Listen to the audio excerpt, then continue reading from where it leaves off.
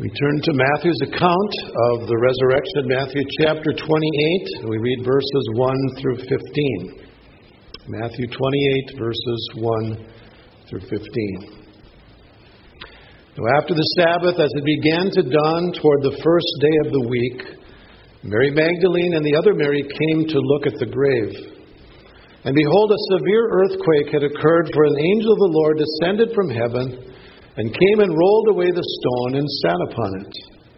And his appearance was like lightning, and his clothing as white as snow. The guards shook for fear of him and became like dead men. The angel said to the women, "Do not be afraid, for I know that you are looking for Jesus who has been crucified. He is not here, for he has risen just as he said. Come see the place where he was lying. Go quickly and tell his disciples that he has risen from the dead. And behold, he is going ahead of you into Galilee. There you will see him. Behold, I've told you." And they left the tomb quickly with fear and great joy, and ran to report it to his disciples. And behold, Jesus met them and greeted them, and they came up and took hold of his feet and worshipped him. Then Jesus said to them, "Do not be afraid. Go and take word to my brethren to leave for Galilee, and there they will see me." Now while they were on their way, some of the guard came into the city and reported to the chief priests all that had happened. And when they had assembled with the elders and consulted together, they gave a large sum of money to the soldiers. And they said, "You are to say his disciples came by night and stole him away while we were asleep. And if this should come to the governor's ears, we will win him over and keep you out of trouble." And they took the money and did as they had been instructed. And this story was widely spread among the Jews, and is to this day. Let's pray. Father, we thank you for the joy of knowing Jesus, the joy of knowing a living Savior. And I pray, Lord Jesus, that you would take now the word that you have given by the inspiration of your Spirit. Apply these truths, O God, to our lives, we pray. In Jesus' name, amen. The last time it happened was 62 years ago in 1956, long before I was born. Many months before I was born. If you're wondering what that is, you probably already know. That's when Easter fell on April Fool's Day, 62 years ago. Some people believe it is fitting for Easter to fall on April Fool's Day because they believe it's a foolish thing to believe in the resurrection. But God's Word makes it very clear that it is just the opposite. It is foolish to reject the resurrection because the evidence of the resurrection is overwhelming. Jesus did exactly what he said he would do. He laid down his life for the sins of the world, and on the third day, he rose again. And that is why we are here today. If Jesus Christ had not risen from the dead, there would be no reason for us to be here today. No reason for me to be in ministry. No reason for having this building. No reason for gathering here if Jesus Christ is still dead. But he's been risen, the victorious Savior and soon coming King. There are two things about Jesus' resurrection that I want you to remember from this text today. The first one is this, that Jesus is risen, and that's no fooling. Jesus is risen, and that's no fooling. One of the ways that God highlights important events is by shaking the earth. And we have some examples of that in Scripture. When the law was given on Mount Sinai, there was a huge earthquake. When Jesus died on the cross, Matthew tells us that there was an earthquake. When Jesus comes again, there's going to be a significant earthquake. In fact, his coming will be announced by earthquakes in many places. So it isn't surprising that we would see an earthquake here at the tomb of Jesus, because God is saying to us, don't miss this. This is significant. This is an earth-changing event. And so we see in verse 2 that, behold, a severe earthquake occurred. For an angel of the Lord descended from heaven and came and rolled the stone away and sat upon it. Don't miss this, God is saying. There is something important that is happening. There are several proofs of Jesus' resurrection given in Scripture, and Matthew gives us two of them here. The first, obviously, is the tomb. Verse 5, the angel said to the women, do not be afraid, for I know that you are looking for Jesus who has been crucified. He is not here, for he has risen just as he said. And then the angel said to the women, come and see the place where he was lying. Notice past tense. See the place where he was lying. The women knew that Jesus had died because they were standing there by the cross and they witnessed that event. We go back to chapter 27, verses 55 and 56, and it says that many women were there looking on from a distance. They observed as Jesus gave his life there on the cross. And they were also witnesses when Jesus' body was put in the tomb. We go back to chapter 27, verse 61. Mary Magdalene was there, and the other Mary sitting opposite the grave.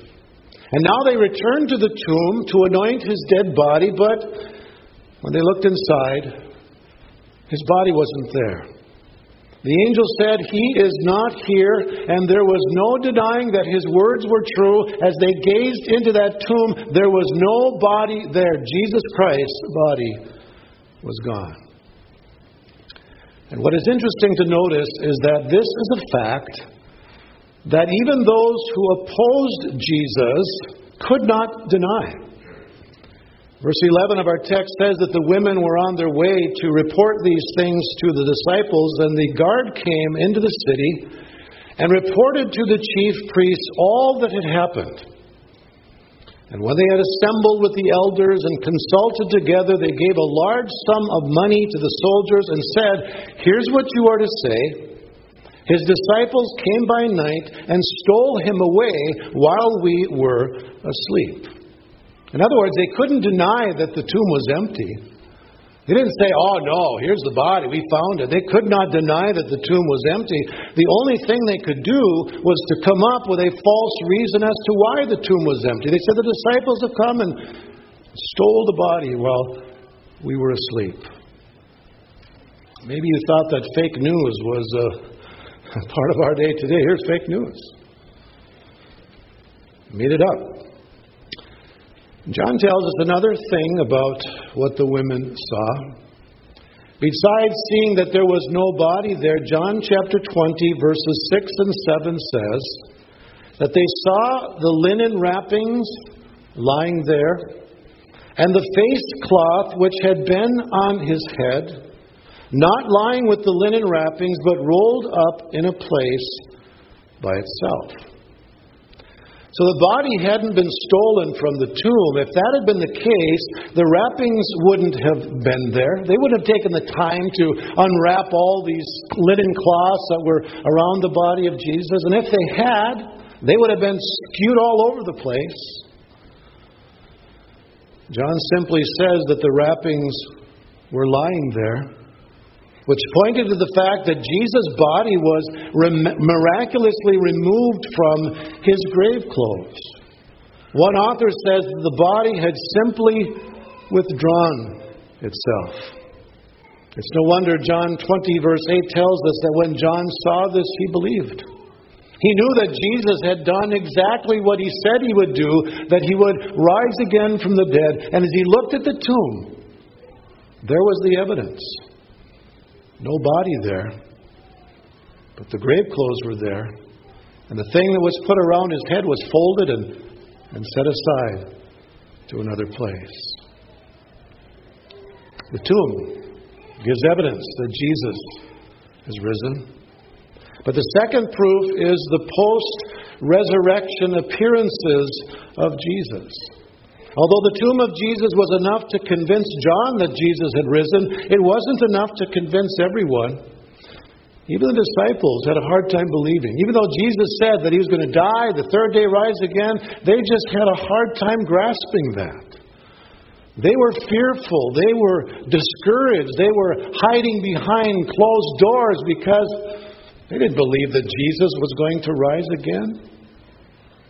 And so Luke tells us in Acts chapter 1, verse 3, that Jesus presented Himself alive after His suffering by many convincing proofs, appearing to them over a period of 40 days.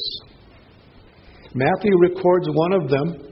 As the women were leaving the tomb in verse 8 with great joy, they were on their way to report it to the disciples, and Jesus meets them. And they come and take a hold of His feet and worship Him. But as you read through the Gospels, you find that this was just one of many appearances of Jesus. From what we can gather, there were at least 12 of them that are recorded of appearances of Jesus after His resurrection. Here they are. Jesus appeared to Mary Magdalene. He appeared to the women at the tomb. He appeared to Peter. He appeared to the two on the road to Emmaus. He appeared to the disciples without Thomas, and then when Thomas was with them. He appeared to more than 500 at one time. He appeared to some of the disciples at the Sea of Galilee. He appeared to James. He appeared to the 11 on the Mount of Galilee. He appeared to the disciples when He ascended. He appeared to Paul. And those are just the ones we know of. How many more times did Jesus, over that 40-day period, appear to His disciples? So it's one thing to have an empty tomb, but it's another thing to have a living Savior. And Jesus made it clear to His disciples that He was alive. They were eyewitnesses of His resurrection. And as the book of Acts was written, and you see the disciples then proclaiming that Jesus was risen, over and over again they said, we were eyewitnesses. We were there. We saw it. He appeared to us. We touched Him. We ate with Him. We fellowshiped with Him. We know Him. Our eyes have seen. Our hands have handled. John says, the word of life. And this word of life we make known to you. We've met this Jesus, and we want you to meet Him as well. Eyewitnesses of His majesty. So if you're willing to look at the evidence, you will see that Jesus is risen, and that's no fooling. This is not an April Fool's joke. This is the real thing. He is risen, and He lives today. The second thing I want you to notice in this text, Jesus is rejected. And that is foolish. That is foolish. It's one thing to reject something because there's no evidence to support it. But it's a whole different thing to reject something when the evidence is indisputable. And this is what we see with Jesus' resurrection. It couldn't be denied that Jesus was alive, and yet many still rejected Him. Think of the religious leaders when the guard came and told them what had happened. In fact, Matthew says they told him all that had happened. So what was their story? Can you imagine that? Here they come to guard this tomb, and there's this severe earthquake, and these angels come and with garments of lightning, and there's this stone that was rolled away. And notice the response of the guards to this. It says the guards shook for fear of Him and became like dead men. They had gone through quite an alarming experience. And what's interesting about this is that the word earthquake in verse 2 and the word shook in verse 4 that describes the guard, it's the same word. And some have wondered what shook more, the earth or the soldiers. I mean, they passed out, literally. They were so afraid of what had happened, and they came then and told the story to the religious leaders. If the evidence that Jesus was alive had come to the religious leaders from His disciples, they would have obviously rejected that. And that's why they had given orders to have the grave secure. Because in the previous chapter they said, we remember what this guy said. Verse 63. He said, after 3 days I'm going to rise again. So therefore give orders for the grave to be made secure until the third day. Otherwise his disciples may come and steal him away. And they'll say to the people, he has risen from the dead, and the last deception will be worse than the first. The evidence didn't come from the disciples. The evidence came from their own guard, from their own soldiers, and they still denied it. And what's interesting about this is that they said that they would believe in Jesus if he came down from the cross. Remember that in chapter 27? Verse 39 says, those passing by were hurling abuse at him, wagging their heads, and saying, you who are going to destroy the temple and rebuild it in 3 days, save yourself. If you are the Son of God, come down from the cross. In the same way, the chief priests also, along with the scribes and elders, were mocking him and saying, he saved others, he can't save himself. He is the King of Israel. Let him now come down from the cross, and we will believe in him. Jesus, you come down from the cross, and we will believe in you. And yet Jesus did something greater, didn't he? Not only did he didn't come off the cross, but he rose from the dead. He conquered death triumphantly, and they still would not believe in him. They still would not believe. I remember hearing Josh McDowell, who spoke to a group of students on a college campus. And afterwards, one young man came up and talked to him about what he had shared that day. And Josh McDowell, in the midst of their conversation, said, if I could convince you beyond all shadow of doubt that Jesus Christ rose from the dead, would you believe in him? He said, no. He said, then the problem is not intellectual. It's not the evidence. It's not something in your mind that you just can't grasp the fact that Jesus conquered death and rose again. It's something else. And that's the way it is for many people today. The problem isn't the mind. It's not the evidence. It's there. The problem is here. The problem is a sinful, unbelieving heart. John MacArthur says their only concern was to keep that news from their fellow Jews, fearing that many would accept him as the Messiah and that their own influence, power, and wealth would be severely diminished. That was their concern, not the fact that did this really happen? Did Jesus conquer death? Is he the Messiah? But how's this going to affect us? What's that going to mean for us? They're going to begin following him, and what will that mean for us? That might mean change for us. And that's the issue with many today.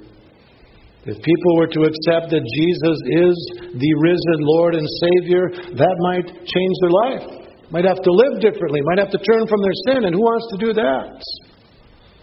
And that's why many reject Jesus today. Religious leaders, they thought it was foolish. And then you have the guards. Oh, those guards that fell like dead men when the angels spoke to them. And they're petrified. They're coming, and can you imagine them sharing the story with the religious leaders, wondering what they would say? And the religious leaders came up with a plan then. They consulted together and they gave a large sum of money to the soldiers. And they said, here's the plan. You are to say, his disciples came by night and stole him away while we were asleep. And if this should come to the governor's ears, we will win him over and keep you out of trouble. And verse 15 says, they took the money and did as they had been instructed. And this story was widely spread among the Jews, and it is to this day. Now, it had to be a very large sum of money. You know why? Because if these men were caught, and if the governor were to punished them, it would be death. Clearly, they would have died. And so it had to be a large sum of money to take that risk. And the religious leaders assured, if the governor finds out about this, we'll take care of that. You don't worry. Just take the money and you just say, the disciples came by night, stole a body, and that's why the grave is empty, which would have been one of the most unrealistic things that could ever happen because they didn't believe that Jesus would rise from the dead. And even when Jesus tried to convince them, they still didn't believe it. That was not in their thinking. And so they took the money. You see, they were faced with a choice, weren't they? Do they acknowledge that Jesus is alive, or do they perpetuate a lie? Do they become witnesses of the resurrection, or do they allow money to become their God? Money to be the thing that they're going to accept, rather than the truth of the fact that Jesus rose from the dead. You know, the choices aren't any different today. It's either Jesus or it's the things of this world. It's either Jesus or our own personal desires. But when we choose to reject like the religious leaders did, and like the guards at the tomb, that is a tragedy, because the consequences are eternal. How you respond to the resurrection of Jesus Christ from the dead will determine your destiny eternally. You accept Him as Savior, you've got the promise of heaven forevermore. You reject Him, the consequences are eternal. Some of you here today may not be convinced of the resurrection. You just don't know for sure. So my question to you today is, are you willing to take an honest look at the evidence? How many of you believe George Washington lived and died? Why do you believe that? Were you there? How do you know? Do you believe the historical record? There were eyewitnesses? Of course you do. Is there evidence for Jesus' death, life and death, the resurrection? Absolutely. Are you willing to look at the evidence? It's there. Many throughout history have gone to the Bible to seek to disprove the fact that Jesus rose from the dead and they became born-again believers. Are you willing to look at the evidence? It's there. Some of you are convinced of the resurrection, but you haven't received Jesus. You don't really know Him as your Lord and Savior. And my question for you today is why haven't you? Is there any good reason to reject Jesus? Any good reason to turn your back on the one who died for you and rose again on your behalf? Is there any good reason to choose anything else other than Jesus? Many of you are convinced of the resurrection, and you know Jesus as your Savior. And my question for you today is, aren't you glad that you do? Aren't you thankful for what Jesus has done for you? Aren't you thankful that you can face the future knowing that your life is in His hands? The one who died and rose again. My brother Dean had surgery on Wednesday, and he wrote a little Facebook post. And one of the things he said in there is, I win either way. I win either way. And that's what we stand on as believers in Jesus. We live, wonderful. We have time to spend with our family, time to live our life for the Lord. We die, what is that? What does Paul say? For to me to live is Christ. To die, that's gain. That's far better. The hymn we sing in closing today really describes that, doesn't it? Because He lives, I can face tomorrow. Because He lives, all fear is gone. Because I know He holds the future, I can face uncertain days because He lives. Lord Jesus, thank You that You live. You are the one who has conquered death. You are the one that ever lives to make intercession for those who love you. Lord, we can face tomorrow because you live. We pray this in your name. Amen.